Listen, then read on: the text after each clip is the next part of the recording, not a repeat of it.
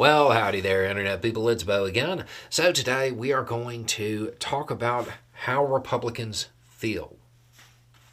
I mean, we're going to talk about how everybody feels about something, but we're going to talk about Republicans in particular because those numbers were the most surprising and the most informative, and they might shape some opinions up on Capitol Hill after the House gets back from its little vacation. Okay, so Pew Research, they did some polling about Ukraine, and it's important to remember that lately the trend has been that polling skews conservative. Okay. So, what did they ask? They asked whether or not Ukraine was important to U.S. national interests. 74% of those surveyed said yes. And 59% said that it was important to them personally. Those are big numbers.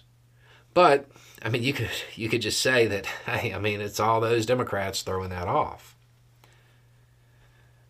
When it comes to just Republicans, 69% said it was important to U.S. national interests, and 56% said it was important to them personally. Republicans in the House have done a lot of performative nonsense and engaged in a lot of, let's just say, obstructionist behavior when it comes to aid for Ukraine. Rank and file Republicans, they feel differently. Republicans in the House are setting Republicans up for another loss. Why? Because they are following the lead of somebody who does not have the country's best interest at heart. 74% of Americans know that Ukraine is important to U.S. national interests, that conflict is important to U.S. national interests. 3 out of 4. The Republican Party, I mean, it's still 69%. So, what does this mean? It means that Republicans who are engaged in obstructionist activities in the House trying to stop the aid, they might reconsider that after this information circulates. This little break that they went on, they might come back with a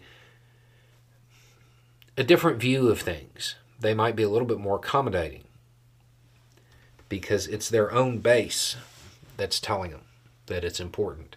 And some of them saying it's important to them personally. And by some, I mean a majority, a clear majority.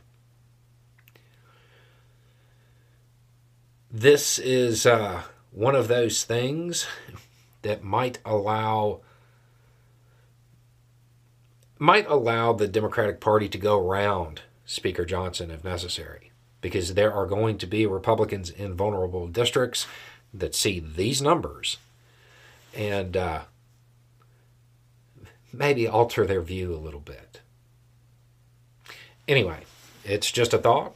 Y'all have a good day.